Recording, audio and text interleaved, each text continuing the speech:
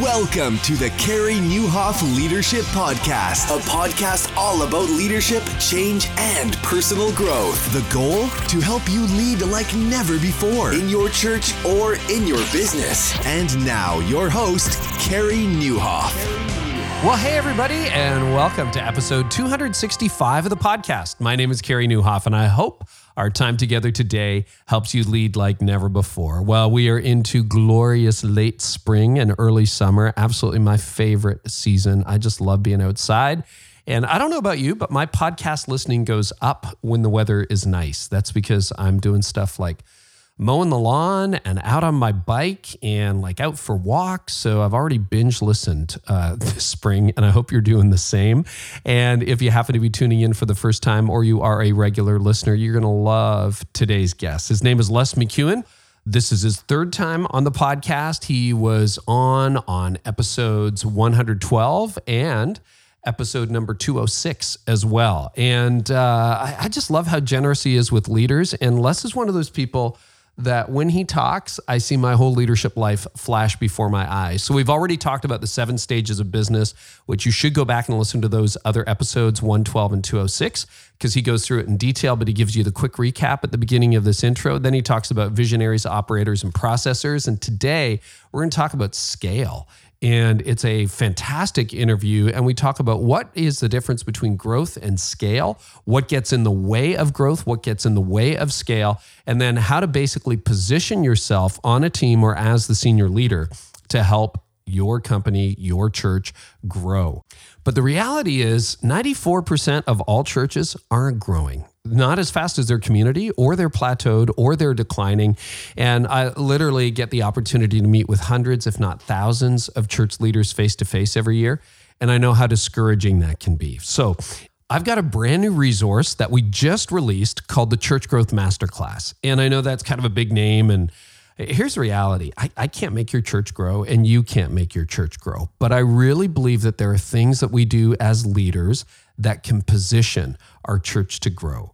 God is really in charge of growth, but there are things I can do as a leader that get in the way, and there are things I can do as a leader that really help. And that's what the Church Growth Masterclass is all about. And it really takes a lot of the lessons that I've learned over the last 2 and a bit decades in leadership, where we started with just a handful of people and now serve over 1,500 people on the weekend, thousands more online.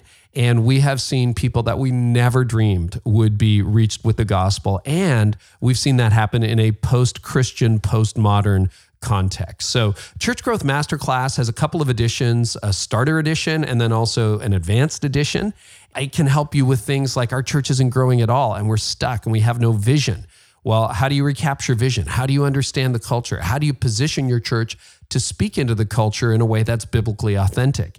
And then some churches are growing, like they're attracting new people, but they just can't get past their current plateau. So there's new people all the time, but like you've been 200 people for a while, or 150 people for a while, or 400 people for a while.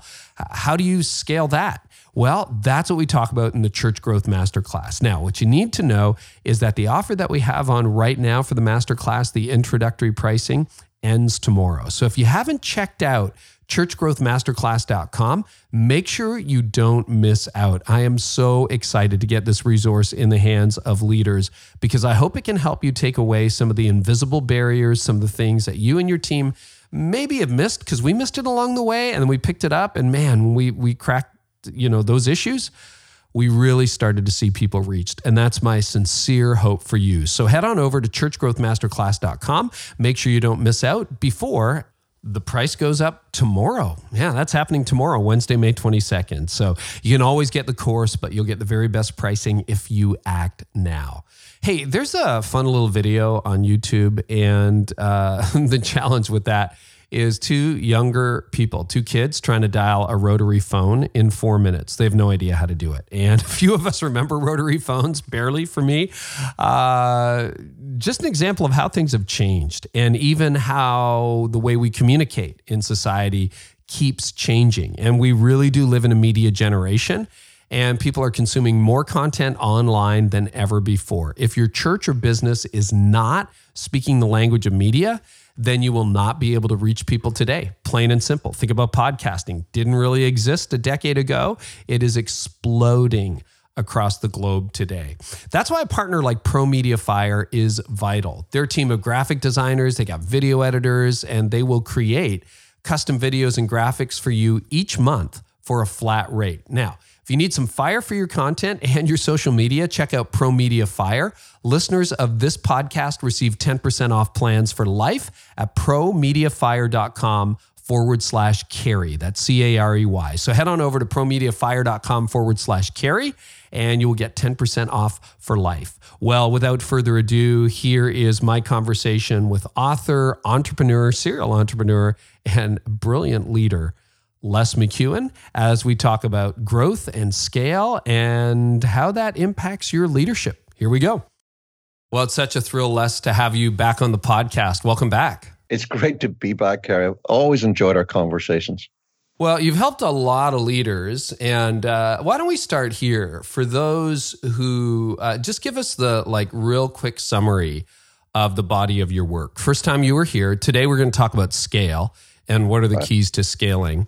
But we talked about predictable success and the 7 phases that every organization, business, startup, church, if those of you who are transitioning organizations, that was the first episode, the first time I had you on. And last time we talked about teams and visionaries, operators, and processors. And again, these are matrices that I have in my head. They're just part of my working knowledge, and they're part of any team I'm involved in. It's like, do you think that organization's in treadmill? You think that church is in death rattle? Are we in startup? Are we in fun? Operator, visionary, processor, they've been so helpful for literally tens of thousands of leaders who listen to this podcast. But give us the elevator pitch on both of those, because they, I think, set up what we're going to talk about with scale so well. Sure.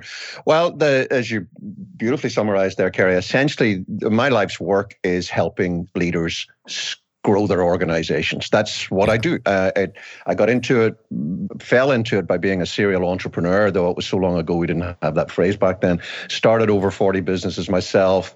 And as I say to people, even a dumb Irishman, which is what I am, is going to start seeing repeating patterns if you do something that frequently. And I did. I started to see frequent patterns, stuff that repeated over and over again in growing organizations. Began to realize that this was something that, if I dug deep enough, was a holistic model, not something I invented, just something that I recognized. And what I've essentially done for folks is put together shared vocabulary. I've found intuitive ways to describe something that almost everybody I work with says, I think I knew that. I just didn't know how to express it. And now I know what the stage I'm in is fun. It is fun, right? And then I hit whitewater, and that's what it felt like. So what I've done essentially is I've recognized what the patterns of growth are in any sort of organization, for-profit or not-for-profit. I've codified it, and now I help leaders take that methodology and use it to grow their organizations. Yeah. So can you give us just real quick, the 7 stages of predictable success is in the middle, but basically your work in that area. So every organization goes through 7 stages. Because when I read that for the first time and reached out to you, I'm like, my whole leadership life flashed before my eyes. Like you've described every situation I've ever been in. I've seen this all over the place. And again, I think you were able to name what every leader experiences.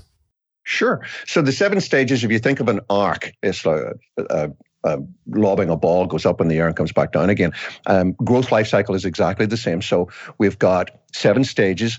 There are 3 that are growth stages. The peak stage, predictable success, talk about in a second or so. And then there are 3 decline stages. What's really important to bear in mind before I go through them, however, is that unlike a human life cycle, you don't have to, as an organization, go through the decline phases. What my life's work about is trying to help people not begin that slide, that decline. So the stages are, first of all, early struggle. That's what it is, early struggle. Mm-hmm. It's a struggle to find a market. If it's a commercial organization, a market for your product or services. If you're a cause-based organization, it might sound mercenary, but it's a market for what you're trying to do and achieve. So early struggle, it's probably the second, it's the second most dangerous stage for any organization, because the mortality rate is so high. 80% of all new ventures fail in the first 3 years. For the 20% that make it, and we might touch briefly, in a minute or two about what makes it and what doesn't make it. But the 20% that make it, they hit the first real growth stage. I call it fun because that's what it is. It's the stage that feels most natural. It's like, okay, that's what we were here for. We did it. We found our market. Let's go. Let's open another campus. Let's bring water to, 17 states that don't have water. Let's sell more plastic extrusion than the world could ever use. It just feels like fun. We've found our market and we've got a lot of low-hanging fruit and we get very evangelical and we grow like crazy. And then at some point, that very growth brings with it complexity. Our organization has grown, it's become more complex. We were running up using our gut. Board meeting was a ride up in the elevator during fun. We just made decisions on the fly, made them happen overnight. And then complexity slows us down. We hit a stage I call whitewater. And in whitewater, we just start dropping the ball. That visceral way of running the organization begins to tap out. We can't just think that we have got the golden God answer to everything. We've got to do something that feels a little unnatural at the start, which is to put systems and processes in place. We've got to start owning information. We've got to start knowing more than just what our gut tells us. And so we've got a choice at that point. Do we want to do that? Or do we just want to go back to fun? That's a perfectly fine thing to do. You can just say, wait a minute, I don't like this and I don't want to go any further with it. I liked it the way it was. And so you go back, but you got to accept there'll always be a cap in your growth if you do that. And you think about most mom and pop businesses, classic example of businesses that have decided to stay in fun. They want it that way. The little donut shop that you go to, they don't want to be Dunkin' Donuts. They just want to have 1, 2, 3 units. But if you decide you want to keep growing, you've got to get through whitewater. Calls for putting in systems and processes, but also calls for a big behavioral mindset change, which is really what the second book is all about, to move into predictable success. And predictable success is the apex. The difference between it and fun is that fun has always got a cap, as we've seen, and how you can grow. Predictable success, we've now put the systems and processes in place that allow us to scale to whatever size our industry or our market will allow. Right. We'll talk, I'm sure, a bit more about that in a minute or two. And is it correct, Les? This is the way I think of it. I just want to make sure I'm accurate when I share this with my team. But it is, you hold in tension the entrepreneurial zeal, that's not gone. The ideas, the culture with the systems. So the problem with fun is it's all ideas, it's just working, but it doesn't grow. It's not scalable. It stays small. And then the problem on the other side of decline is you have all systems, but the entrepreneurs are all gone. Is that right? Correct. Yeah, in fun, you do grow. There's no doubt about it. You grow like crazy, but the way you're doing it is, shall we say, I don't know if you've ever seen 6-year-olds play soccer. Yeah, Carey. I have. I mean, yeah, it's flock ball, right? It's just 22 players, including both goalkeepers, in one heap, and the ball is under there somewhere, and there's a dust cloud above them, and wherever the ball goes, they go, and that's how we grow in fun. We just massive effort towards stuff, and it's fantastic, all that entrepreneurialism and all the rest of it. You're quite right. In predictable success, we're saying, no, wait a minute, that's not enough anymore. We actually trip over ourselves. I mean, you can imagine a bunch of 6-year-olds or even a semi-professional team with that approach, playing a team that knows how to play soccer, keeps to their positions, let the ball do the work. You get skinned alive. Predictable success is learning to play soccer at a professional level. I don't want to stretch that analogy too far. But if we keep that tension right, we can stay there in predictable success indefinitely. But the reality is, as you just teased out, what tends to happen is the same thing that happens when we do any good thing. We just did something that was painful, bringing in systems and processes, but it was really good. It helped us to get to this next stage in growth, the ability to scale and predictable success. So guess what? Let's do some more. We'll put some more systems and processes in place. We start to do, Kaizens. We have lean manufacturing. We bring in more and more systems and processes, and that's what tilts us over into the decline stage. At first, we fall into a stage I call treadmill, sort of the mirror opposite of whitewater. Whitewater, we were for the first time the under-processed organization. Here in treadmill, for the first time, we're the over-processed organization. It's just getting sluggish. We're getting a little arthritic. We're getting, it's a little hard to get decisions made. It's very hard to get them implemented. We're making people jump through hoops. Checklists are appearing all over the place. We talk about compliance a lot. But that's a natural thing to have happen. But it is an absolutely existential moment in the existence of the organization. And you can see this in for-profits, you see it in churches, you see it in faith-based organizations. There's a critical decision to be made, which most people don't realize needs to be made, which is this. In treadmill, you can still recover. In treadmill, you can self-diagnose and you can say, this is crazy. Why should somebody have to fill in 13 fields in an online form just for us to contact them, right? Yeah. This is stupid. First name, email address. In treadmill, you can take your foot off the brake, which is what it feels like when you've got too many systems and processes, and you can go back into predictable success. But if you don't, the organization will continue to decline, will fall into a stage which I call the big rut. The big rut. Mm-hmm. And essentially in the big rut, we lose the ability to self-diagnose. We like it like this. Everybody's in a comfort zone. Customers, the people that we serve, they're a pain in the neck. We have everything working perfectly. If you want to see the big rut in action, this is a little unfair because I'm sure it doesn't apply everywhere, but go to your local DMV. It's just, follow the system. Don't smile. Don't talk to me. You sit there for 4 hours and then we maybe give you your driver's license. Organizations in the big rut, they have lost the ability to self-diagnose and they've become completely bureaucratic. Everything follows a standard pattern and there's no deviance. Challenge factor gets squeezed out. Anybody who's got the gall to question stuff gets squeezed out. And essentially, we're just sitting there on a long, slow decline to irrelevance. Why is it long and slow? It usually is. Sometimes it's precipitous, but usually it's long and slow. Why? Because we were in predictable success for a long time. You had a bunch load of money. We've got very big, very fat. We've got a big balance sheet. You make a lot of money in treadmill. You can become very successful. We see it in the church world as well. A lot of places just sitting around, slowly sliding into decline. Not going to disappear tomorrow, but generationally, they're not going to be around in the long term. Yeah, and they got money in the bank and they're sitting on real estate and they got 30 people left, 100%. And everybody's comfortable and they don't want any change and they fear that change. And so it becomes a self-filtering group of people and eventually you hit the final stage, which I call death rattle, in which it looks like something might be happening, but it's not. We're just putting this thing to bed. It's finally disappearing. We saw 2 good examples over years.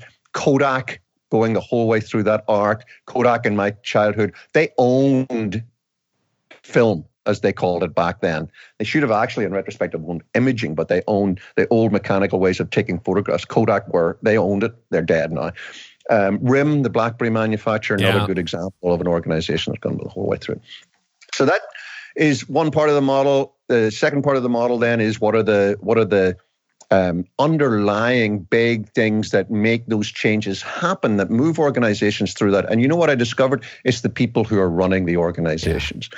And in the second book then, I talk about the 4 styles, that the mix of which is essentially the key thing that dictates where you get to in that cycle. And it's the hardest thing in moving from one part of the predictable success life cycle to another is understanding the behavioral shifts that are needed. The mechanistic shifts are tough enough. You've got to put these systems and processes in place, and then you've got to dismantle them when you need to. But the thing that's really hardest for most folks is the 4 inches between their ears. It's, Marshall Goldsmith has a book with a great title, What Got You Here Won't Get You There. And that's the constant challenge of organizational growth. The very things that were a success and were vital and necessary, for example, in fun, become a barrier to growth when you're trying to get to predictable success. And it's the mental shift. No, I know a lot of people listening to this podcast, they would be visionaries and operators. So these are the people who start things, who come alongside entrepreneurs, founders, transitioners. And I'm a visionary. I did your assessment. We'll link to all this in the show notes to the previous episodes, the previous work. But if you're going to live in predictable success, you need to have a synergistic style where you have visionaries, operators, and processors. I want to get to scale, but can you give us the elevator pitch definition of a visionary, an operator, a processor, and then the synergist style? And then I want to jump right into scaling up, because this is your latest work and your latest research that I want to dive into. And it's all integrated. It's all one model. It's like going to a Neil Young concert. It's all one song, The that material is very here true. That's very true. Do scale is an integral, it's a sort of a more in-depth dive into the predictable success stage, but we'll talk about that in a second or two. And sure, so we've got these 4 styles, and there's a choreography, there's a cadence with which they've got to arrive for optimal success. And it goes like this. Visionary is the first one to start thinking about starting a new venture. It's such a risk-taking thing. You've got to be driven to do it. It's one of the reasons why, as an aside, in recessions, it's really unfortunate. A lot of people start businesses that because of necessity, and they're not actually visionaries driven to do it, and then the mortality rate jumps. So visionaries are people who will willingly go do something that's got an 80% chance of failing, right? Because they're driven by this vision. Most visionaries start things because of the need for freedom and autonomy. It's not for the monetary reward, though that comes pretty high up the list. It's the need to do things their own way. See that a lot in the church world. Church planting happens a lot by visionaries saying, I want to do this my way, except sometimes in the church world, we bring God into that equation. And sometimes it's a very fine line, Wes. It's a very fine line. We might dance across both sides of the line. But anyway, visionaries are the folks that are driven to do something because of a need for freedom and autonomy.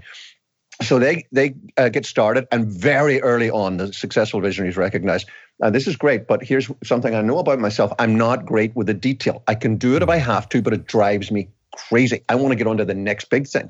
I want to get to the 30,000 foot level. So they intuitively go find people that I call operators. And operators, a visionary is essentially a starter. A visionary gets an endorphin rush by thinking about something. Starting it is wonderful. An operator gets their endorphin rush by finishing stuff. That's what they want to do, is to do things. They get stuff done. Sometimes they don't say stuff. They get stuff done. And visionaries and operators are a symbiotic link. They really work well together. They're a wonderful team.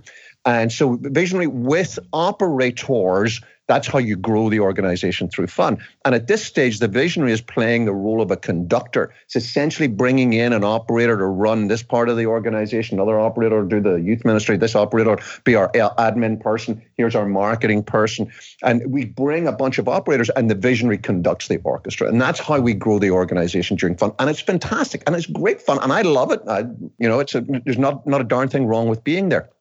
However, the challenge comes when we hit whitewater, because neither the visionary nor the operator get any endorphin rush by installing, and adhering to systems and processes. It drives them crazy. Mm-hmm. The visionary, because they want what? Freedom and autonomy, and systems and processes curtail their freedom and autonomy.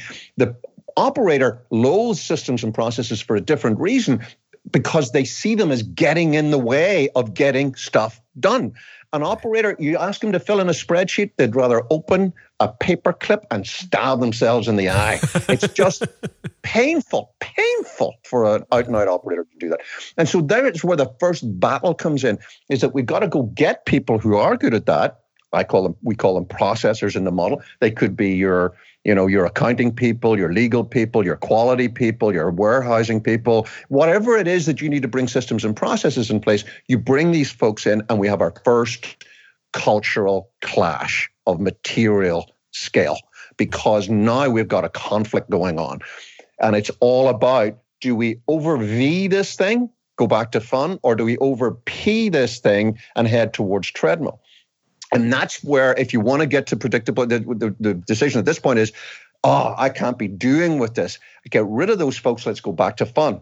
And then we realize we grow again. We hit whitewater. We need some processors. At some point, you recognize if we're going to get to predictable success and get the ability to scale, we need to integrate the processor role, embrace it, not just put up with it.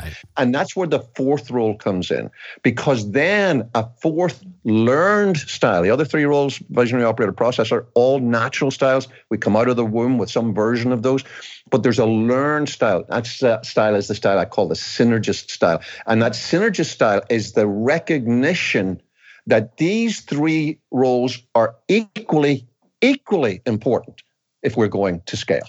That it's not a question of the processor being a secondary citizen in service to the visionary and operators who, because of all the glory days they had, have got all sorts of status and authority in the organization. It's a recognition that the processor role is just as important. And without the synergist binding that team together, we'll just end up with this triangular three-way argument all of the time. And so those 4 roles are the roles that get us into predictable success and give us the ability to do what I talk about in Do Scale, which is the ability to scale. Well, and that is so helpful. So for some listeners, this will be the first introduction to that material. I would encourage you, we'll link to it in the show notes, to go back to the previous episodes. Or the easy way to do it is just Google my name and Les's name, and it'll come up. It's McKeown, but it's MCKEOWN, correct? Correct. You will find that. And I would say, like, that was a great overview, but there is so much more there. And your books are worth purchasing on that too. And I would say, just as a leader who's been in this almost a quarter century now in senior leadership, the appreciation for process was my toughest thing to do. Because I would rather never have spreadsheets, never have the fine print. I don't want any of that stuff. And to realize, there's the ceiling. If we don't have this is the ceiling. We'll never reach more people. We'll never be able to see what the potential of this is. And that was a slow learn, and I found your material so helpful. And now I want to flip things to talk about scale, because we've got business leaders, church leaders listening who are thinking about new locations. And, in church world, there's a huge difference between 3 locations and 5. That seems to be a tipping point between, 7 and 12, between 12 and 20, which is where some churches are getting to now. And there always seems to be that tipping point. Similarly, we've had entrepreneurs on this show, and they're now in 17 states, or they're getting to that scale thing. And I know there's a lot of young leaders listening who have dreams. And I want to drill down on scale. So you have a very precise definition of scale, and I want you to share it with us. So what do you mean by scale? Because I think of scale, and my popular, like my little tiny, brain says bigger. But it's way more nuanced than that. Sure. And that's one of the key reasons I wrote the book, is that what I recognized is that there's an enormous degree of confusion about what we mean when we talk about scaling. Some people just mean getting very big. Some people think it's getting very big very fast. Some people think it's being bigger than what I currently am. And so I found myself over the years having discussions with people who are talking about scaling when really what they're talking about is just growing through fun. And scaling is a very different thing. Scaling, and let me back up to the definition if I can. So let me talk a little bit about what we're talking about. Growth, the organic growth that we get in the early stages through fun is what you can think of as an arc. It's the ability to grow, but the rate of growth is typically evening off. As you get bigger through fun, the ability to get bigger and bigger gets harder and harder because of this need for systems and processes. You decide to just stay in fun. You actually put a cap on your growth. Nothing wrong with that. It's a decision I've made personally. There's no ethical judgment, but it's a decision about what level of growth you can get to. I'm a single consultant. I'm not going to be Bain and Company. I'm not going to have offices all over the world. I've done that in the past. I know what that's like. I've chosen to stay in fun. So I've by nature put a cap on growth. If, on the other hand, as I did do many times, and as most of the people I work with want to do, you want to go through predictable success, through Whitewater to get into predictable success. You come out with the ability to get onto a different curve, which is sometimes called a J curve.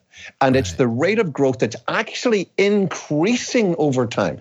The rate in which you're growing is getting faster and faster. So it's almost like hockey stick growth. Sometimes I've heard that called. That's a phrase that's often used. Yeah. And that's a very specific thing. If you go back to the example that you talked about a moment ago, if you're running a fast-growing church and you're finding, and you're quite right, there's a stretch between 3 and up, and it's the same thing actually with retail outlets. You move between 3 to 5. It's a big distinction, big difference. You're running a little mom-and-pop restaurant, and you open your 4th outlet, it becomes a big deal.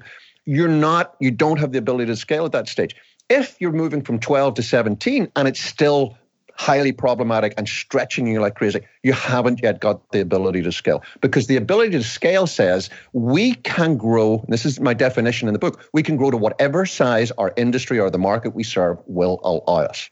Wow. We can grow to whatever size our market or industry that we serve will allow us. Doesn't mean you have to grow to the biggest size. That's dominating, which is, a subset of scaling, but you can. And a way to look at it is this. Whenever we're building our organization in fun, I want you to think about the industry or the market you serve as a massive skyscraper, 160 floors high. I think there's one in Dubai. In fun, during organic growth, the way we're getting up that building is running up the stairwell. That's essentially what it is, right? Yeah. We just run up the stairwell. Yeah, what are we going to do this week? Let's go up to the 5th floor. We can run up there. First few floors are always fun. And the first floors are it's charged, and we're all running behind, and the visionary leaders are all up there. And then up a few steps, and I don't care how fit you are, and you're starting to get a little tired. So you flag a little bit, and you stop, and you have an off year, and things are quieter, and you gather your resources, and the money's got tight, and then you... Big deep breathing, stairs, let's go up another couple of stairs. The ability to scale is the ability to walk in, punch the floor in the elevator, and go there. No drain on your resources, because you've got the process and systems to take you there. And the big problem is this, and it's what the book is all about, is that nobody hands us a building with the elevator. We've got to build the elevator, right? We've got to build the elevator. That's what the whole process and system, the whole transition and transformation in Whitewater is all about. It's building an elevator that will allow us to scale. And behaviorally, we keep wanting to run back out and go up a couple more flights of stairs, because there's immediate gratification, first of all. And secondly, it's what we did for many years. And just sticking to our last and saying, no, wait a minute, we just got to build this darn thing. And then this all becomes an awful lot easier. That's the hardest part of that transformation. Well, and I guess what you're saying, just to give some real world examples, and I'm just testing these, you can tell me if it's right or wrong, but it would be the difference between the regional coffee shop that has one outlet in Portland to all of a sudden, we got 5 across the city, but it's the ability to really become Starbucks. That's what Starbucks did, right? It's like the market will bear in whatever countries. I've met a couple times with the senior leadership team of Chick-fil-A. And you look at that story over the last 50 years, they went from Atlanta to the South to America. And I met with some of their team in Toronto recently. They're opening Toronto locations this summer and looking at globally expanding. But they had to build that skyscraper. Or Life Church in the church world, probably, with over 30 locations now, that's how they're reaching 100,000 people on some weekends, is they've figured out, okay, now we have a replicatable system. And I've had Jerry Hurley and Craig Rochelle and Bobby Grunwald on previous episodes. We'll link in the show notes. And again, that's not for everybody, but there is, like, I imagine there are a measurable number, like probably hundreds, if not thousands of listeners right now who are right between that first and the third coffee shop, the first and the third location, the third and the fifth, and they're getting tired climbing those stairs.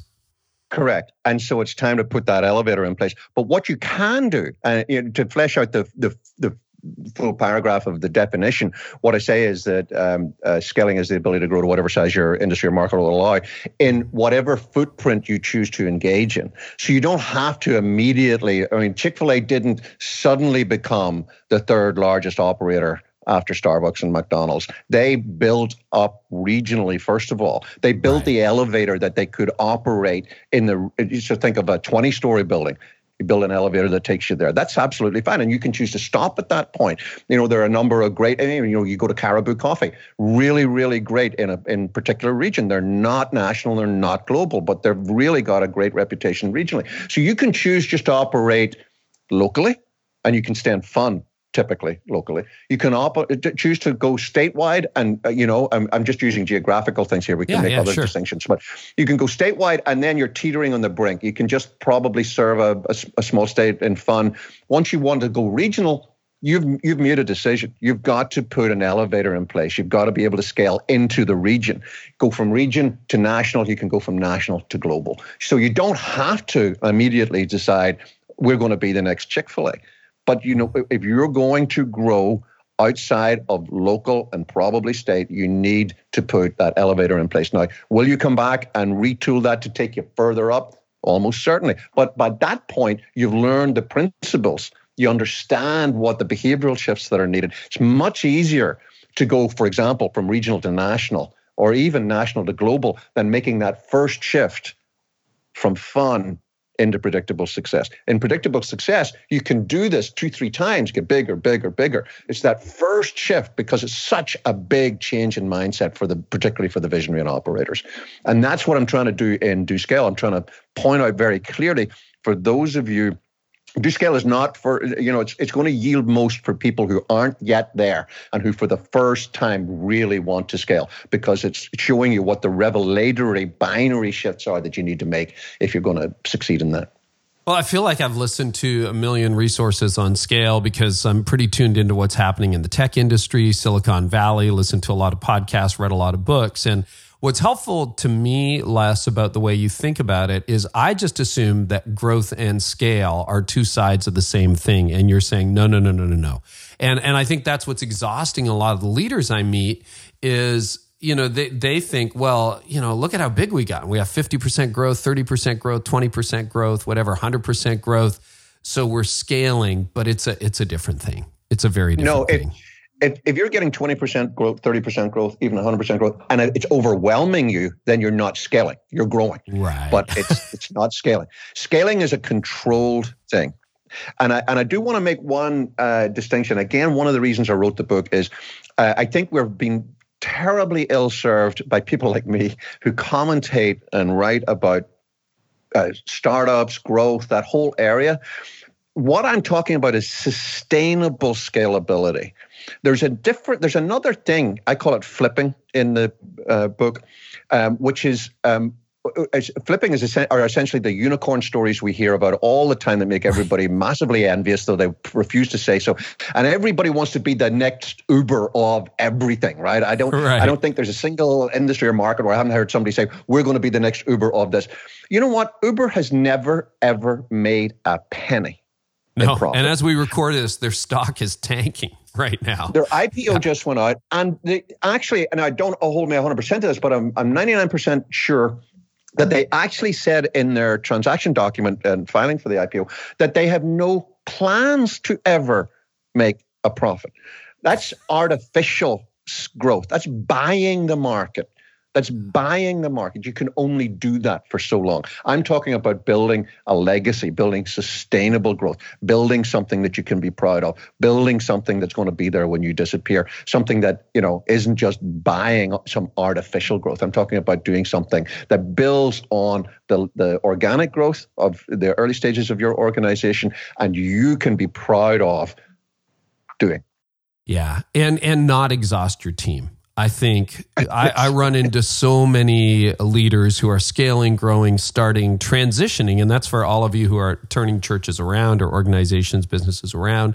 And they're just, man, I'm just dead. I'm so tired. The team's burning out. We're losing staff, high turnover. I want to go there. What are some reasons companies either don't scale or they end up scaling really poorly, Les? Well, I think you've hit on it. The last section, let me just back up and then come to the direct answer to your question. The book's really in 3 parts. To talk about the mechanics, first of all. That's the easiest part is, what mechanically, how do we make this happen? Then I talk about the mindset, and we've been dipping in and out of that. But at the end, I talk about building what I call building scalable people, which sounds a bit like Lego bricks. But what I see over and over again in organizations is a lack of understanding on the part of the leaders as to what they need from their people for the organization to be scalable. A lot of leaders I see, particularly visionary leaders, operators, the same thing. I think if they just shout harder, run faster, do more, that will scale. That scale is somehow an arithmetic formula. If I just do more of this, we'll get there. And there's actually a complete shift that needs to happen. And the bit of the iceberg above the surface level, it's recognizing that you as the visionary leader in particular, no possibly least of all, what's really happening in major parts of your organization if it's truly scaling. And so we got to build people who are capable of doing one thing. And I'm about to tell you the most soporific thing ever. This puts me to sleep, and I teach it day in, day out. At the core of organizations that scale well, there is a muscle that does this. It produces high quality, team-based decisions. And that's the beating heart of scalability. And I can tell it. I can see it within, give me an hour in any organization, I'll tell you whether they're going to successfully scale or not. Because at the heart of organizations that are going to successfully scale, not sitting around where the person who's at the top end of the org chart is, but in every part of the organization, there are groups and teams making and executing high quality decisions. That is so challenging for me as a natural visionary. When I hear you talk about this, it's so convicting. But I would love for you to unpack that a little bit. So if you look at an organization that is not doing high quality team-based decision making, and you're standing behind the glass door looking in at the boardroom, what does it look like compared to a company that is doing high quality team-based decision making? Because this is fascinating to me. Well, here's the easiest way to think about it. I want you to think about the, let's call it the senior leadership team in fun. It may not have even got that phrase in fun until later on. It might just be called management or them or the founders or the bosses. Typically towards middle, certainly by late fun, something will have evolved where we talk about and every organization's got a different phrase for it, but there is something that is the senior leadership team, executive team, management team, whatever call it. Might be. Yeah. We've got a generic phrase that we call it T1. Big letter T1 in predictable success, because everybody else has got different words for it. T1 in fun, here's what it is. It's the visionary and a bunch of enablers. It's not a leadership team. It's not a leadership team. They're not leading the organization. Now, I don't mean that in any way critically. I don't mean that. I'm not saying anybody was playing a con game when they used the phrase or whatever. It's just that seems to be the right thing to call them, so let's call them that. It's typically the visionary with a bunch of enablers. They may be very powerful enablers. They may be really good enablers. And I don't mean enabling in the addiction sense. They're there with a positive intent, which is, boss, whatever you need, just let us know. We'll make it happen. And so how do we select managers in organic growth during fun? And what are we looking for? We're looking for their ability to manage vertically. Vertical management. I will make you a manager because I need you to take away from me the need for me to talk to those 6 people, because it was too much to do. So you manage that and enable me to achieve our vision.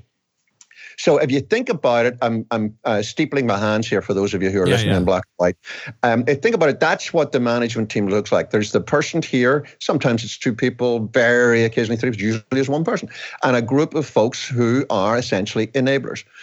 You walk into an organization. So if you look through the conference door, as I say, they're in a class conference room, you'll know by body language. That guy's the visionary. That guy's by the leader. The way everybody's looking at whoever it is, guy or girl, by where the last word is. If you open the door when they're coming to the point where they're actually making a decision, you know who's talking last. You know who's summarizing. You know who's saying, okay, let's do this. So it's very much this. You get into an organization that's able to scale. The managers have learned a skill that didn't exist and wasn't necessary before, and it's called lateral management. Okay. And that's the ability not just to manage your people vertically, but to work laterally with the people who are with you on T1 to make what? High quality team-based decisions. That you actually are now a leadership team. That team is making decisions. And the visionary CEO or whoever it is that's the most senior executive, sure, they're the most senior executive. Sure, they got some things that are reserved solely to them. But if you watch that team through that conference window, you should not be able to see most of the time who the most senior, the MSE, most senior executive, again, every organization's got a different phrase, who they are in their interactions. In fact, that person should be there less and less and less because they're not riding herd on everybody. There are groups of people making high quality team-based decisions throughout the organization. The MSE is doing what only they can do. That's one of the phrases that I use with the executives that I coach who are serious about scaling. I say, this is what your mantra needs to be. You need to be only doing what only you can do. You get that? You need to be only doing what only you can do. Now, let's start by defining that, because you've got a whole mindset that says that only you can do a whole bunch of stuff, which is once the case and is no longer the case. Or if it is the case, it shouldn't be. It means you haven't hired people who are competent enough. It means you haven't delegated out to people enough. So that's where the challenge is breaking this down to this and building this ability of lateral management where senior teams really, really are teams making high quality decisions.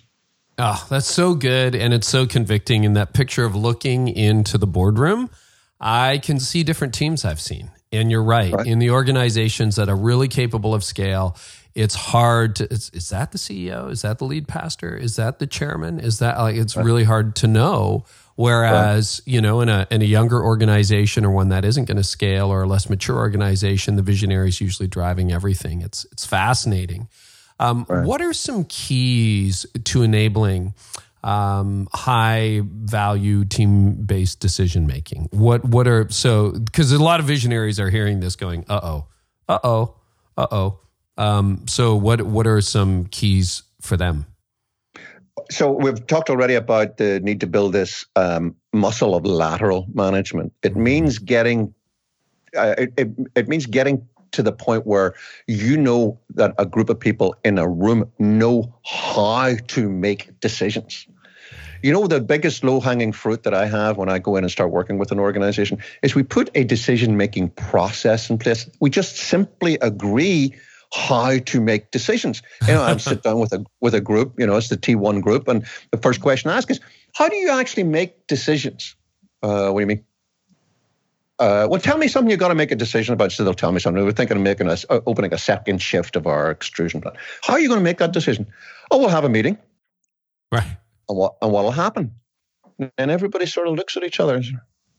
And usually some version comes out of, Joanna will decide. Joanna's the most senior executive. She's the CEO or the senior pastor or whatever. Well, how? How does she decide? I'm laughing. This is awesome. Not too sure. Yeah. So how about we just put some... I'm going to come back to this thought in a minute. Here's why this is important. If you're going to scale, the one thing you're going to be doing gazillions of times, and you've got to do it gazillions of times, make and execute good decisions. And yet we leave this whole thing so vague and unthought through. So what I'll say is, okay, the rule at the moment is Joanna decides, right? Let's codify that and stack hands on it. Let's accede and accept to that. You know what one of the first things is that begins to happen is begin to think, maybe that's not very effective. What if Joanna didn't decide anything? And it's mostly usually Joanna, who I've just made our token most senior executive here, who's the first to say this. Hey, what about I don't have anything to do with a spend that's under 25,000 or 5,000 or whatever? What if I don't have anything to do with these hirings of this role or this role? And what you begin to do is you begin to push decision making out, because we've just named it for what it is, which is at the moment everything comes in here, right? Right. Essentially, the T1, that most senior group, as we're just beginning to make the transition into scalability, you know what it is? It's the mail room. They think they're the senior leadership team. You know what they are? They're the mailroom, and people are walking by and throwing stuff in there. Sort that out. Fix that out. There's no mandate. There's no agreement about what it is that they have got responsibility to decide on and what needs to go out. So we say, how do you make decisions? Okay, under these circumstances, Joanna will make it. Here's a couple of examples. What about if the team made that decision together? Because the team now know a lot. Okay, yeah, let's do that. The team will do that. How are we going to do that? I don't know. We just talk till something goes, well, what about if we have a vote? What? What about if we have a vote? Yeah, let's try that. Okay, do we need unanimity? Do you want everybody to? You see where I'm going here? Yeah, Now, 100%. What about timing? What about when you're having this? What about what data that you need available? Do you know that in my experience, 80% of every discussion a senior leadership team starts, more than 2/3 of the people around the table know within 2 minutes they're not going to make an effective decision because there isn't the right amount of data. But we don't have challenge words. We don't have the vocabulary to say, we should not continue with this. It's a waste of time. And you know what? You walk into most organizations that are struggling to get to predictable success, struggling to scale. Yeah. If you ask them, does it feel like you talked about this before? Oh, yeah. Don't you think you made a decision about this sometime in the last 3 months? Yeah, we did. What was it? Why did it not happen? So just codifying all that. So we have a simple process. I call it the 4D process: data, debate, decide, or defer. Get the data, debate it, decide or defer it, and we build an infrastructure around it. And there's a simple one-pager. And that one-pager, I'm not saying it's the holy grail and every organization should use it, but in a vacuum, in the absence of that, I give them this 4D flight plan. And what it basically says is every non-trivial decision you're going to make, you just run this process. It revolutionizes their meetings, revolutionizes the decision-making that they're going through. So Les, I know you've got something for listeners at the end of this podcast, if they listen all the way through, a free chapter of your book, but I think you're willing to include the 4Ds, just a basic guide to that. Is that right? Sure. Absolutely. So we'll tell folks at the end of the podcast how to get the first chapter PDF of Do Scale. Cool. And once they get that, then we'll follow up and send them out the 4D flight plan. That's amazing. Speaking of flight plan, I want to come to that in a moment, navigating by instruments, not by sight. But I coach a lot of leaders who are stuck. In church world, I think it's the 800 to 1,000 barrier in attendance. And in entrepreneur world, I keep bumping into it at about the $1 million revenue mark, where they just seem to be like, I think 96% of all businesses never grow past $1 million, and something like 98% of all churches never grow past 1,000 people, even when they have the potential to do that. Now, some people don't want to grow. They want to keep it mom and pop. They want to keep a small church. I get that. But I'm talking to the leaders who are like, no, actually, we want to reach more people. I had an incident where I was speaking somewhere, and this guy had said to me, I knew this guy, and he's just like, yeah, I just don't know why we can't break 1,000, 700. And I'm giving a talk, and literally 20 minutes before my talk, he's running my keynote, my slides. They're setting them up, and I look, and in the booth is a lead pastor setting everything up in Pro Presenter. And I'm like, I know exactly why your church isn't past 1,000 now. I know exactly why. And the language that we use around here, and I'll call an audible on my team regularly, even as we've seen kind of explosive growth on the podcast, the blog, all this stuff that I do, is like, I got too many decisions crossing my desk. I need to release and empower. And we're hitting those walls all the time. I don't need to be included in. Can you talk about that tension? Like, how do you know whether too many things are coming back to you? Because it sounds like when you're talking about high quality team-based decision making, that's not Joanna. It's not the CEO, the senior leader who is making all those decisions anymore. How do you know if you're that person and too much is crossing your desk? Well, the example that you gave of the lead pastor setting everything up in Pro Presenter, I just go back to that mantra that I mentioned earlier, that if you're serious about scaling and you're asking yourself, am I only doing what only I can do? That just is so far out there that you've probably got there are individuals, we've talked about visionary, operator, processor, synergist, and those styles it can come in what I call a dominant version, which means if you can be a visionary, which is great, we need visionaries, but if you've got too much of the visionary, Jones in you, you actually become an arsonist. It's not helpful. It's just not helpful. Operators, that we need operators, but if you have too much of the operator in you, you actually become a maverick. I'm not coming to your stupid meeting. I'm not reading your dumb emails. Leave me alone. I've got a job to do. Processors, we need processors, but if you're too processory, you become a bureaucrat. We don't need bureaucrats. And even our synergists, if they're too synergy, they become people pleasers. Right? They lose sight of the goals that we're trying to achieve, and will avoid conflict at all costs. Now, what I often find is that if your style is dominant, you need coaching. You need coaching. You can't do this yourself because your antenna are not seeing it. You're not picking up at your radar. That lead pastor, you could probably tell him 100 times and he's not seeing it. So let's go back practically to the answer to your question in terms of setting boundaries. The first thing, if you're serious about scaling, that you've got to do is actually formulate what that T1 is. Call it whatever you want, executive team, senior leadership team, whatever it's going to be. You've got to sit down and think through who is that. And I don't mean who in terms of their names. One of the shifts that happens in moving from organic growth to scaling is we move typically from what I call from heads to hats. An organization in fun organic growth, it's all the heads. What's Jimmy doing today? Hey, Julie's the answer to that. I send for Andy, right? And of course, that's great and it's fun and that's never going to change. And we're humans and we love the human nature of this. If you're scaling, though, your head has got to be in, what does the CMO think about this? Right. What's our CIO doing here? Now, you might not use those titles. Maybe it's just, what's the IT role in this? So you got to move to the hats and you got to sit down and say, in a T1, for me, if we're going to scale this organization, what are the hats that need to be around the table? Maybe there's a perfect fit between the heads and the hats, and hopefully, most of those cases. Some cases there won't be. That's one of the conflict things that scaling brings up, which is a recognition this person won't get us there.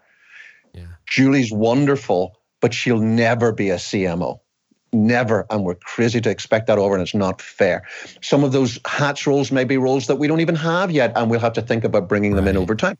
But you've got to define what they are.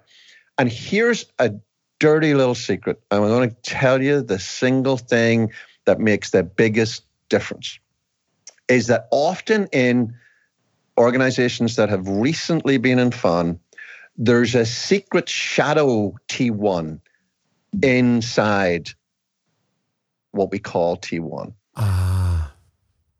Sometimes it's co-founders who, no matter how hard we try to do this, they get in the car and go home together at night, and they go up to the gym together.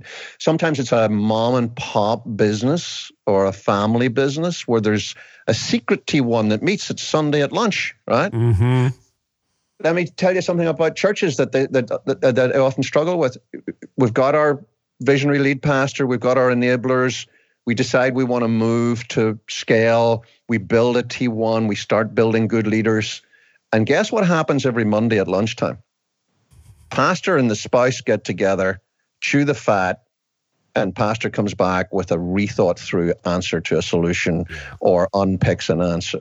That means the T1 is actually the two people that meet on Monday at lunch. You know what? Fine. Recognize it. Name it. It's easier for me to say this in a commercial context, but when I can get two co-founders to say, no, don't do that disservice to your senior leaders. Call them T2. Right. They're T2, right? T1 are the co-founders. T2. It's one of the reasons why not having phrases like senior leadership team or management team, it's easier to see this, right? Yeah. Now, here's what happens in 90% of the occasions is that becomes a barrier because that T1's too small. And you start to recognize, okay, we're going to have to shift this. And let me get to the money shot in all of this. You're making serious headroads in building your ability to scale when your T1 starts organically, without being told, to build a T2. That's when I know an organization is moving from organic growth into scalability. That T1 is so humming, it's working so well that it's beginning to realize we need, I want you to think about this as a donut. Okay. Just not to get too complicated, the T in T1, T2, T3 stands for torus. Torus. A torus is a donut shape. It's just Latin for torus. I realized I couldn't charge much money if I started talking about donut level 1 and donut level 2. So I used T1, T. T1 becomes the senior leadership group. Right. You really are beginning to make some momentum when that T1 begins to realize we need people to do things here as So it's T2. concentric circles. Yes, it's much, we're getting into a huge area here, but it's much easier and more intuitive to think about scaling your organization as well as thinking about the command and control org chart, which has got its use, the boxes, that's all fine. Yeah. If you think about it as concentric circles, it begins to become much more obvious that we've got this inner group. Okay, it can't be the co-founders anymore, just the co-founders anymore. It can't just be pastor and spouse. It's got to be a real T1.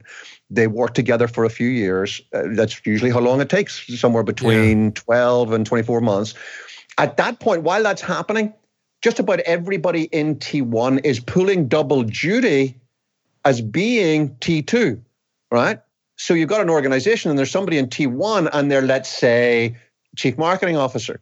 But they also happen to be the people who are running the LinkedIn account, who are, making the Instagram account work. They're also the T2. They're the manager, but they're also the person making it happen. When you're really beginning to get your skilling going, then T2 begins to take shape. You begin to realize, okay, we need to start putting people in place to do that. So one of the things that allows it to happen is to let the T1 people just think from a T1 perspective. Right. And then you've got a marketing team that makes its own decisions, and the big directional strategic decisions move to T1, and the execution and the, sub 50,000 or sub 5,000 decisions, they move to T2. Is that right? Correct.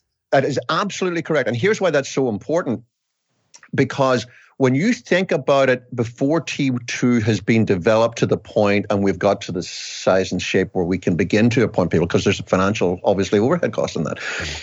Before that, we've got people at T1 just learning to move away from this, that level of the fun leadership stage when they were just empowering the key leader. They're moving towards becoming a group of people making decisions on their own. But they're all walking into those meetings with a T1 and a T2 hat, and maybe some of them even a T3 hat. And guess what happens as a result? T1, the strategic, big, important stuff. And then T2, the urgent, this customer's shouting, we've got 2 meetings to have, and so on. Which of them dominates? The urgent always beats out the important. And so the T1 in the early days find it really hard to get traction as a senior decision-making body, because every time we get in a room together, we get this cruddy T2 stuff that's screaming at us, right? It's firefighting. And so we never build a senior leadership muscle because we can't get to it, because the urgent always outweighs the important. And we end up having to go off on a strategic retreat or do something, that's sort of slightly false or separate. And we come up with some great ideas and we bring them back to the ranch, and then all the T2, T3 needs hit us and we never get to implement. So it's a little bit of a, cause and effect thing there. Because you don't have the resources. Just go build a T2 immediately, right? You've got to build and grow to be able to afford this. But in the meantime, you've got to acknowledge the fact that what that's going to do is it's going to mean that your horizons of focus on this high-quality team-based decision-making is always going to be being pulled down to the operational level. No, that is so good. That's so rich. And I just want to say one more thing about sort of the secret T1 or the unspoken T1, because I think that's a very big issue where even if you met with who you think your senior leadership team is, and then you undo the decision when they're not in the room. That can happen at the board level. That can happen at the staff level. Sure. I would imagine that would make it really difficult to cultivate high-capacity leaders at a senior level of your organization. Is it true that top leaders don't like to stick around when they're told, hey, you're in charge of all operations or you're in charge of all marketing, but really you're not going to make any decisions? Like, that seems to be a very disempowering environment, is it? It's very much so. You think about it in the fun stage where the senior folks are essentially enablers, as we talked about before. That all just comes with the territory. Oh, Joanna meets with her husband, who also happens to be, one of the founders and an investor.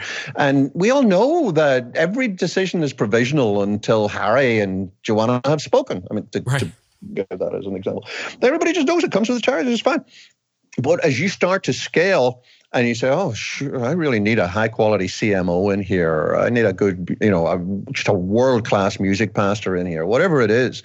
And you get those people, either you develop them internally or you attract them in there.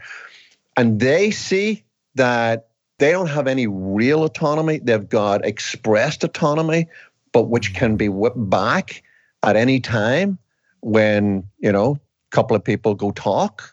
That they're not going to hang around. They'll either just give up on their discretionary effort level and stop trying to make good, high quality decisions, because why would I if at the end of the day I just got to wait and see what you say, or they move on and go elsewhere. In a commercial organization, they typically you'll just up and go. That's that's not going to keep them hanging around. What I see a lot in faith-based organizations is people just quietly withdraw their discretionary effort, and that's so well said. That's exactly what they do. That's you will exactly never have what seen they that, do. Carey. You will have never have seen that, but I've seen that. No, I've never seen that. But they quietly, say that again, they quietly withdraw their discretionary effort. The stuff that makes you who you are, makes you different, makes you succeed, all of it. Except that you luck into something for a short period of time, like, you make a technological breakthrough. Over the long term, everything that makes you succeed comes from the discretionary effort of your people. It's true of staff. It's true of non-staff. It's true of volunteers. It's like, I'm just going to show up. I'll give you my 40 hours, my 37.5, my 45, whatever you want from me, but you're not getting more than that. Oh, that's so well said. And that's a disempowering environment. I want to talk a little bit less before we wrap up about flying by gut and flying by instruments. So I heard this in a scale talk once, and you and I have chatted about this before, but one of the big changes for me, because I think a lot of leaders who listen to this, we're very heavily entrepreneurial, a lot of our leaders listening, and you just kind of have a gut. It's like, whoa, something's off, or this isn't right. And pilots, you learn to fly by sight. And so you got to go up on a sunny day, that kind of thing. But you have to get your instrument rating, and you've got to learn to fly by instrument. And I remember there was a flight recently, I fly all the time, but there was a flight recently where I was sitting by a window looking out going, well, I hope this guy did well in that class, because I know we're about 100 feet off the ground and we're at the minimum level that you can actually land a plane. But I hope we show up somewhere on the runway. And leadership is like that, where you eventually at a certain size lose the ability to read accurately what's happening. And it comes down to dashboards and metrics and lead and lag indicators and all that. Can you talk about that as a key to scale?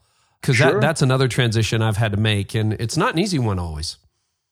Yeah, it's one of the key elements in that what got you here won't get you there equation, which is that an absolutely essential part of early growth is having a visionary with great judgment.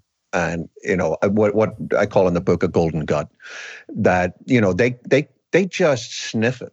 Now, I actually break down in the book, we don't have time to go into today, but I break that intuition, that golden gut, that visceral management style, visceral leadership style into 5 specific things that contribute to it. And what happens as the organization becomes complex is that 3 of those 5 begin to get overwhelmed. And the most obvious one is just the availability of the relevant information. When you had 4 people working with or for you, you could see everything, you just had to look around. Even if you're running a virtual business, if you're using Slack or Flow or Asana or whatever, it's all there. I mean, everything is there, and you've got to make a decision. Yes, you're using your intuition and your judgment, which are the 2 things that you continue to have no matter what. But as the organization becomes more complex, you don't have all of the available information, but nobody tells us that, and we don't admit it to ourselves until, we make some decision that just falls flat. And I like to say that in fun, a board meeting's a ride up in the elevator. You get in, you hit the button, you got on the 11th floor, you've decided to, open an office in Chicago. And, by Tuesday of the next week, you're looking at offices because you met some guy and he's going to do a great job. All of that stuff, all that visceral stuff, that works. Not only works, it's vital. But then we have this transition point at which the stuff that's important is moving. It initially gets into your peripheral vision, and then it goes behind your peripheral vision. And at that time, you've got to be flying by instruments. So you've got to have decided what's the information that I need, how am I getting it, and how do I know that I can trust it? And that's part of what we talk about in Do Scale, is how do you put that in place? I know it's different for every industry, for every sector, profit, not for profit, et cetera. But are there certain metrics that just should be on every leader's radar that you're like, hey, across all these industries, and you've run 42, 43 businesses. So, you've had some sampling in that it's like, obviously P&L, you gotta pay attention to that. You're tracking growth, but what are some that just like, hey, if you don't know this tells you more than you think it would? I would say the one that stands the test more than anything else, because all industry, $1 million a year in one industry is very different than 50 million in another industry and so forth. The easiest way to get a sense of this are the number of FTEs, the number of full-time employees that you're working with. Up to about 20, no matter what industry, sector you're in, 20 people, and I'm counting everybody, you can probably be confident that you'll get most things right. It starts to really come under pressure at 20, and by the time you're at 75, it's shot. I've never seen a leader with more than 75 people who didn't need to start using instrument navigation. Now, it doesn't mean to say that it instantly becomes, we shift from one to the other. It becomes, let's do both. Let's track both of these. And then what really good leaders begin to do is they begin to say, I'm not going to even think about what I think about these things anymore. We're going to go by what the data tells us. I'm going to restrict my golden gut intervention to these areas, because these are areas that I still know I've got some ability of judgment that we need as an organization. But most leaders, particularly visionaries, think that footprint is much bigger than it actually is. They think that they need to continue to be involved in things like setting up Presenter Pro that they absolutely shouldn't. Right. No, 100%. I hear what you're saying. And I think it's a question of doing less and less and less, which a lot of leaders feel guilty of, right? They feel guilty and also feel threatened and nervous. If, a lot of the leaders I work with, when I say, only do what only you can do, I look at them and say, I can tell what you're thinking. You're thinking, well, what'll I do? I mean, doesn't that mean I'm only going to, do one thing a day? I say, no, you're going to do all of that so much better. And let's think, for example, of one of the things that only you can do. Only you can build succession in this organization, right? Yeah. Only you can do that. So, but you're never going to do it the way things are at the moment because you're too busy running like crazy. So one of the things you're going to get to do is you're going to get to, if you start delegating properly, you start defining what it is that you're doing, get yourself a high quality T1. Guess what you're going to have time to do? You're going to have time to mentor people. You're going to have time to coach people. You're going to have time to drive the vision of the organization deep into the organization. Well, the number one goal, this isn't necessarily only for do scales for any organization in predictable success, whether they want to just grow or scale. The number one goal a visionary leader has is to institutionalize the vision. Institutionalize the vision, depersonify it. Think of Apple. Think of what's happening now. Think of Starbucks. Schultz is gone. Think of Dell, where Michael Dell has had to go back 4 times. You've got to institutionalize the vision, and you cannot do that if you're making every operational decision. That's so good. And I mean, we've talked about this a little bit on this podcast and on my blog too, but succession is a massive crisis that's brewing in the church. And it's also, I mean, very personally, my parents ran a business and I was their succession plan. And they did all right, but after 20 years, they kind of wound it up and, they did all right and all their employees got other jobs. But yeah, that's a really big thing. And so for me, to see our church firmly in the hands of the next generation 20 years after I started it has been amazing to see, but that's really hard work. I don't think the church is doing it particularly well. And most businesses are first generation businesses. Do you know like how many businesses actually make it to successful succession? I think in the church, it's not very good. the percentage has got to be below 20. I don't know what I wouldn't be able to tell you what it is, but it's not automatic, right, Les? I think is what I was driving at. It's far from automatic, far from it. In fact, it's the opposite. It's rare for a successful transition to happen in any environment, church, cause-based, faith-based, commercial. Just to say a painful truth, I've seen it over and over again. Senior pastors, particularly if they were the founding pastor, find it very hard to let go. They just can't let go. And it's for great reasons. Their heart is good, but we've got to coach founding pastors into understanding that succession means handing over the vision, not maintaining some sort of super veto, not hovering around like Banquo's ghost. Part of the problem is you get a senior pastor who's led a church, particularly if they founded it and done so for some decades. Everybody loves him, loves her.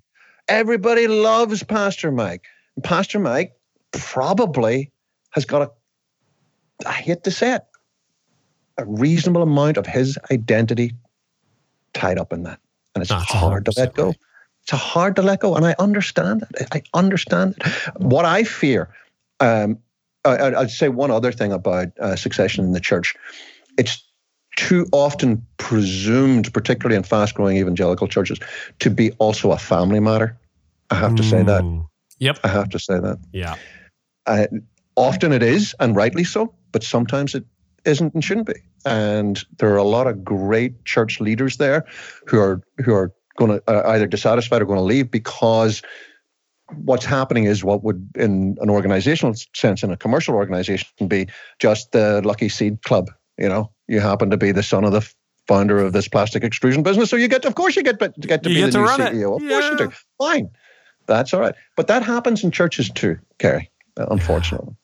So one of the best pieces of advice that I got from a mentor, and this happened maybe 7 or 8 years ago, but he asked me, he said, Carey, he says, are you in Connexus, my church that I started, are you so entangled that you can't, like your whole identity is wrapped up in that? Or can you extrude yourself from that? Do you have a life independent of your church? And it was a really challenging question. And I kind of said, yes, but I'm so glad. Dave McDaniel, thank you so much for that question. Because, now 7 years later, the church firmly has its own life that's independent of my existence, and I have one that's independent. I still love our church. I go there every Sunday I'm in town, and preach there a lot too. But we are not one and the same. And I'm working on that with this podcast, working on it with the blog, working on it with this little communication thing that I've started. But that's a very tough journey, a very emotional journey, but I think it's one worth pursuing for sure. Les, I want to get to the special you've got. You've got an offer, some free stuff for our listeners. And then I'd also love, is there anything else you want to share about Scale before we're done? And then tell us about the book and tell us about the free offer. Just in terms of sharing about Scale, I want to underline what you just said. That sort of cathartic choice is at the core of really understanding whether you're serious about wanting to scale. Yeah. And what I would say is there is absolutely nothing wrong with saying, you know what? I am this business. I am this church. It is me. We are the same. And that's how I want it to be, and admitting it. And then you stay in fun and you do that with integrity. What doesn't work is to do everything to try to get the organization to scale, but to retain the mindset and the behaviors that say, I am this entity and this entity is me, because the two don't jib. And even if you manage to somehow be successful in achieving some degree of scale with that, it disappears when you leave. Yes. Because you've got so much of that success baked into you. You haven't institutionalized the vision, as we talk about. Oh, that's so good, Les. One way I guess to think of it, and I'm increasingly thinking of it, is if you don't separate the two identities, then when you're done, it's done. whatever that is, whether that's your company, whether that's the church you started, whether that's the legacy you're leaving. A lot of people talk about their legacy. I don't think I have a legacy, but then your legacy's done. Like, it's just great. You left something weak and whatever for the next generation.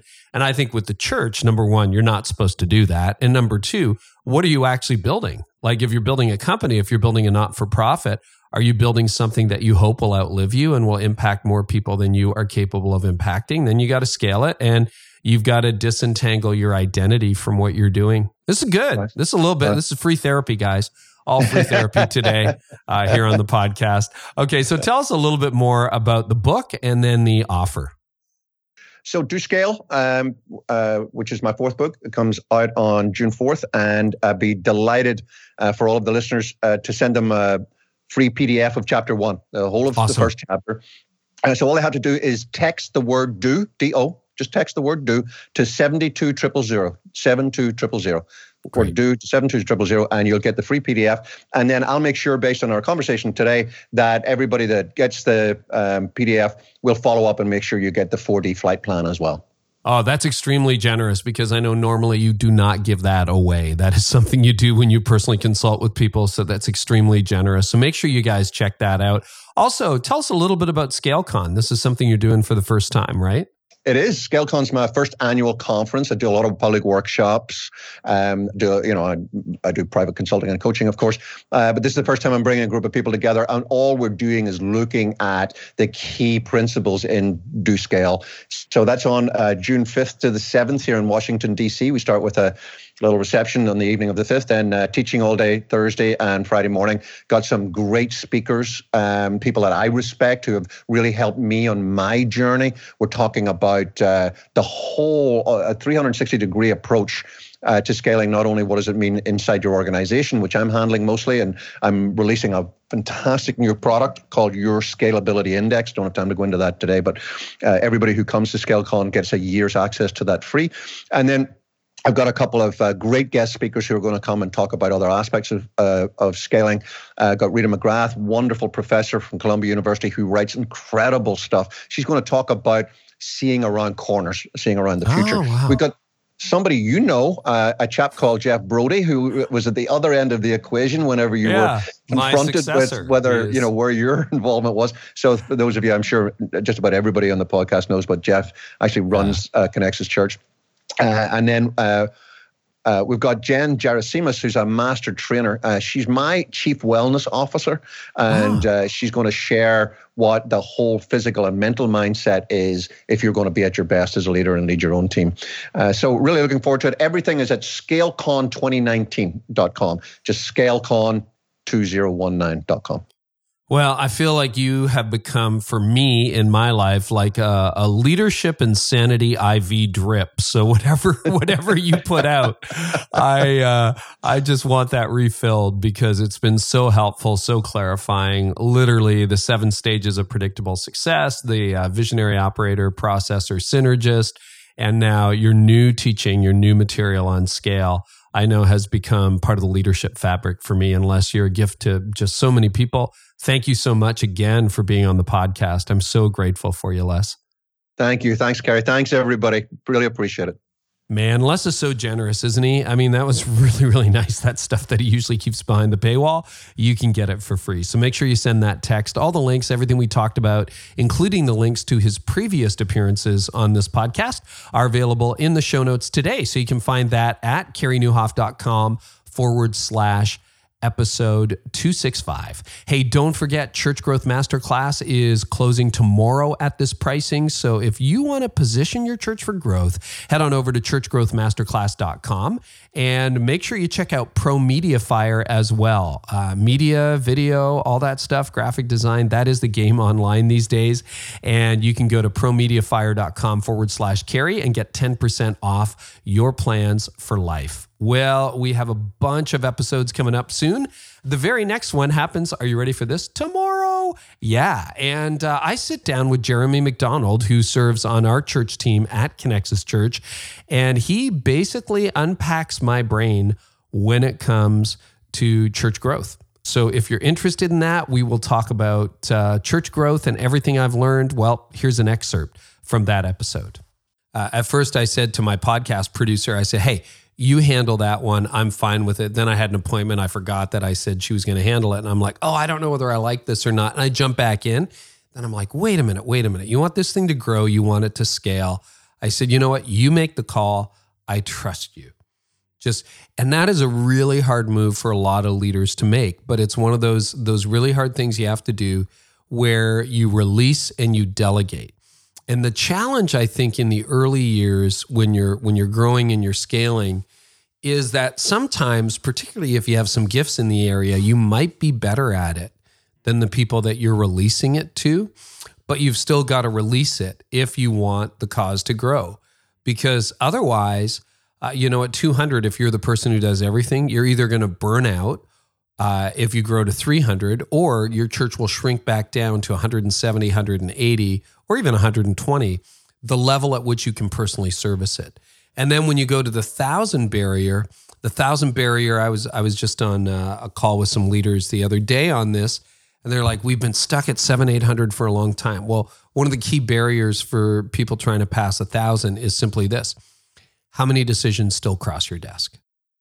So that's tomorrow. We will talk about jumpstarting the growth of dying and stagnant churches, how to scale church growth barriers, and how to get beyond 1,000 attenders, and a whole lot more.